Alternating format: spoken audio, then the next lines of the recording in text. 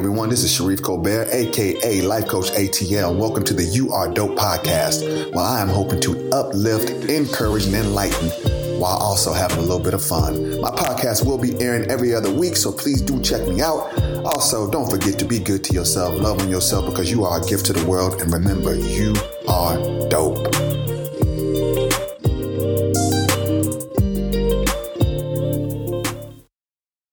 Hey, what's going on? You already know who it is, Sharif Colbert. Today, I got my very special guest again, my daughter, Miss Taylor Renee Colbert. Today we are talking about breaking cycles. All right. So what happens when you actually break a cycle, and the cycles that you broke, for the people that you broke them for, they want to revisit those cycles. They want to revisit that.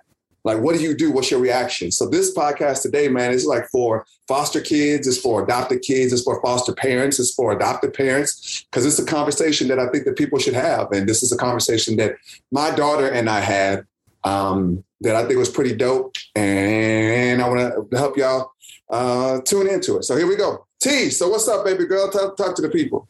Hey, everybody. I'm doing great. I just have to go back to work later, so, But I'm doing great. Hey.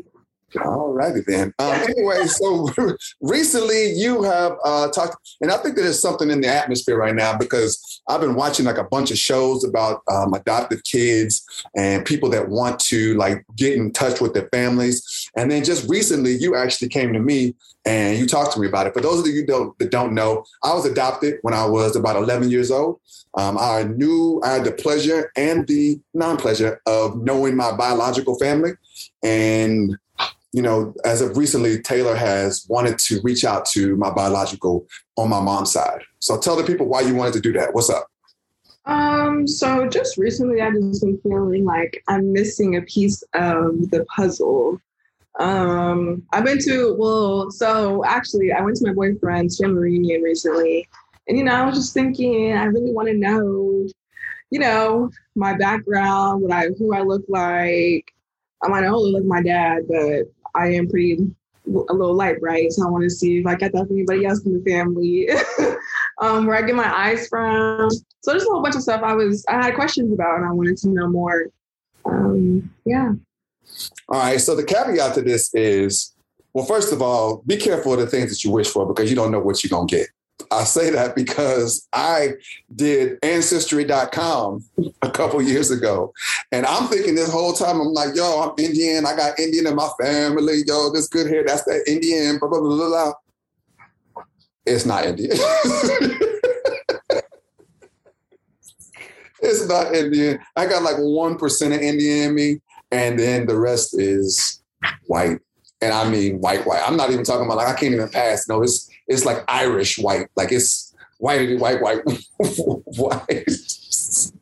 So I was quite shocked to see that and to read that. So, again, be careful what you ask for, because you never know what you're going to get. We also have family members that have actually done Ancestry.com and have found out some pretty traumatic things that they were like, oh, snap, I didn't realize that was going to happen, or I didn't realize that this person wasn't who they said that they were. So it's a lot of things that could actually happen. So, I guess, to give the people a little bit more in depth of what the situation is that, man, my childhood was tumultuous. It was really, really, really, really bad growing up. And so all my life, I tried to protect my kids from that, from growing up in an unstable environment.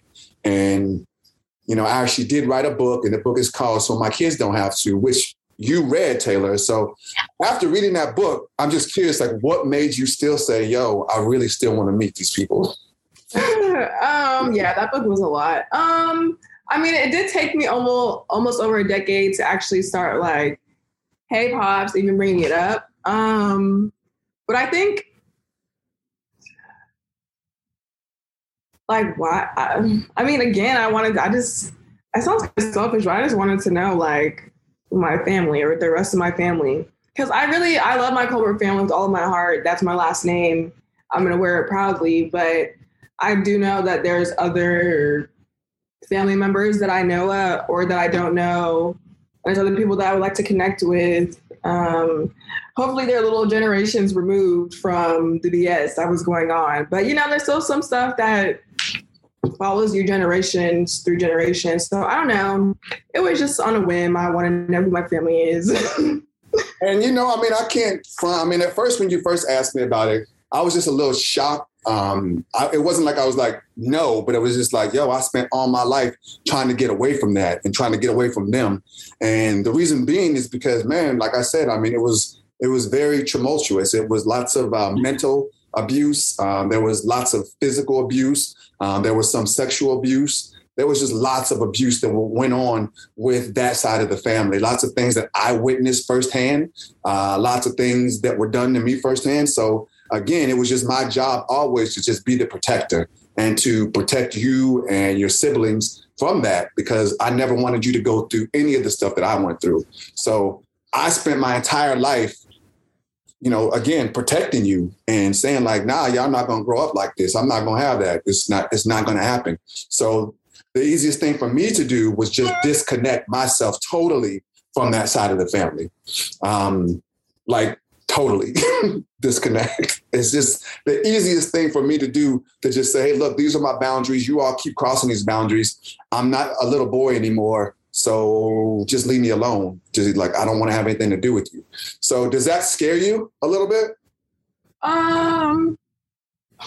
At first, when you didn't want us around your family members, I kind of felt kind of angry because I was like, well, you're not really giving us a choice in the beginning, or that's how it felt like. We didn't really have a choice. Like, listen, they're crazy. We're going to stay away from them. Like, it is what it is. But I'm sorry, what was the original question? It was just like, how did you feel like that you didn't have any contact with them, like that I was kind of keeping you from them? How did you feel about that? Oh, yeah. So I was a little angry at first, but then after a while, even my older brother brought this up. You're very big on family. So for you to not want to be involved or anything was a big red flag. So just knowing that, and then understanding that as a person or as an adult, you need to create boundaries for yourself. I understood why you had those boundaries up in place. And why you try to protect us. But I feel like after a certain age, you can only shelter us from so much, and then when you get on social media and we start connecting with other people, and then you're like, oh, you're my cousin. And it's like, oh my God. So it's just, I don't know. I think I understand. At first I was a little angry again, but now I understand, it was your cousin. I don't think I ever knew that you were angry. I knew that you always I think that you always had this missing piece.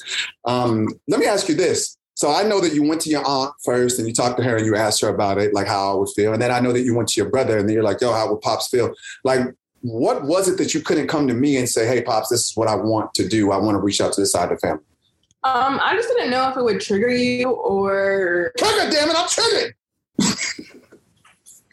Whoa. Sorry for the headphone users out there. That's what I was saying. Yeah, I didn't want him to get super, super triggered or anything like that, or set anything off or bring any bad memories. Because you barely going to, I love my Alaska family to death, but you barely going to Fairbanks because of the memories that you have. So with me asking and potentially connecting with family members that you've removed yourself from, I didn't want to bring up any past memories or any past, of this is why I don't want to be around them, So I just wanted to avoid that. Yeah, and I'm sorry that you felt like that, because I've always tried to create an environment for you and your siblings that y'all could ask me anything. Like, you guys could talk to me and you can ask me and talk to me about anything. So for you to feel like, I might trigger him, I apologize to you, because that's not what I wanted to create. I just wanted to apologize for it, because that's your boundary. It was just I don't know if he would be cool with this, because you just removed yourself. So at the end of the day, here's how I feel.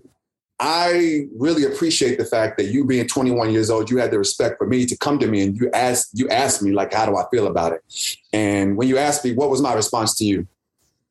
You're like, I'm all for it. Well, for me, you're all for it for me. But you were like, well, should I tell them verbatim what you said? Tell the people what I said. Shoot, basically, go ahead, just start giving people my number. And I was like, okay, I got you. So, I can do that. And I just didn't want to go in. They're like, oh, how's your dad? I want to speak to him. And I'm like, here's his number. Here's his email. And here's his Facebook. Yeah, don't do that. I'm glad I spoke to you before you laid out some ground rules. We're not even that ground, just that one. But yeah. Yeah, I mean, and again, I feel like this. I feel like you're 21 years old. You know what the history is about my family on my mom's side. Let me just be honest with you. It wasn't very good, and even as an adult, I even tried to like reach out to like some of my adult cousins, and it was still craziness. Like I had one cousin that my brother, he was literally going through cancer. Like we had just found out that he is going through cancer, and she kept trying to reach out to me, and I was just really, really busy, like emotionally drained and stuff like that. So I hadn't responded back to her. And then one day she just sent me this crazy message on Facebook and was just like going in. And I'm like, yo, my brother like has cancer. Like we just found out, and we're trying to, be there to support him. I'm sorry that I wasn't able to get you. This heifer blocked me. I was like, wait. Hey. And so that was just another mental check note. Like, nope. This is exactly why I decided to not be bothered with this side of the family. But I say that to say that that's my experience. You know what I mean? Like that was my experience with my family. And just because that was my experience, it doesn't mean that it's going to be your experience. And I want you to know that I'm fully here to support you. And whatever it is that you decide, if you decide that you want to reach out to them, I won't be involved in that because I needed to remove myself from that. But I'll be there to support you through it all. Like if you decide that that's what you want to do and your expectations are high, which I don't think they should set any expectations. But if you have expectations and they break those expectations, I'm going to be there to hold you and hug you and kiss on you and love on you and just tell you it's going to be all right. And if you decide that you want to reach out to them and it's a phenomenal relationship that you have with them, I'm going to be there to support that too. So no matter what it is that you do, whatever it is that you decide, I want you to know that I'm here to support you. And I'm not angry that you want to reach out to them. Like I understand. I really, really, really and truly understand, because there's nothing like going to the doctor and not knowing your family history. You know what I mean?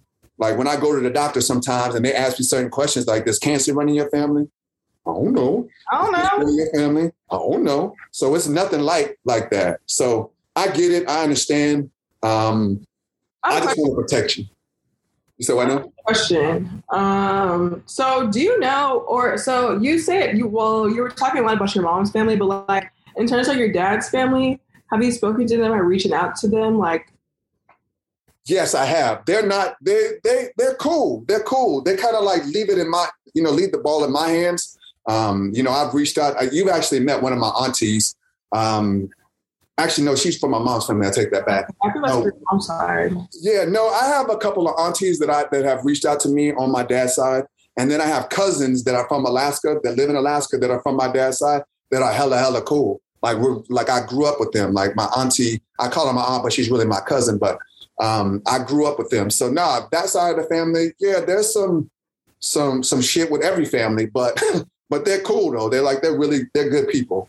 My dad's immediate family though, they took me through the ringer too, man. Like they took me to the ringer. I mean, and when I say took me to the ringer, I mean, and this is one of the things that I don't know, I'm a little bit all over the place, but this is one of the things that I actually talked to my dad about just yesterday. And what happened is that when I got adopted, my parents still allowed my mother to be involved in my life. And that was the wrong move. Like it was the wrong move. And my dad said that he had actually a regret because of that.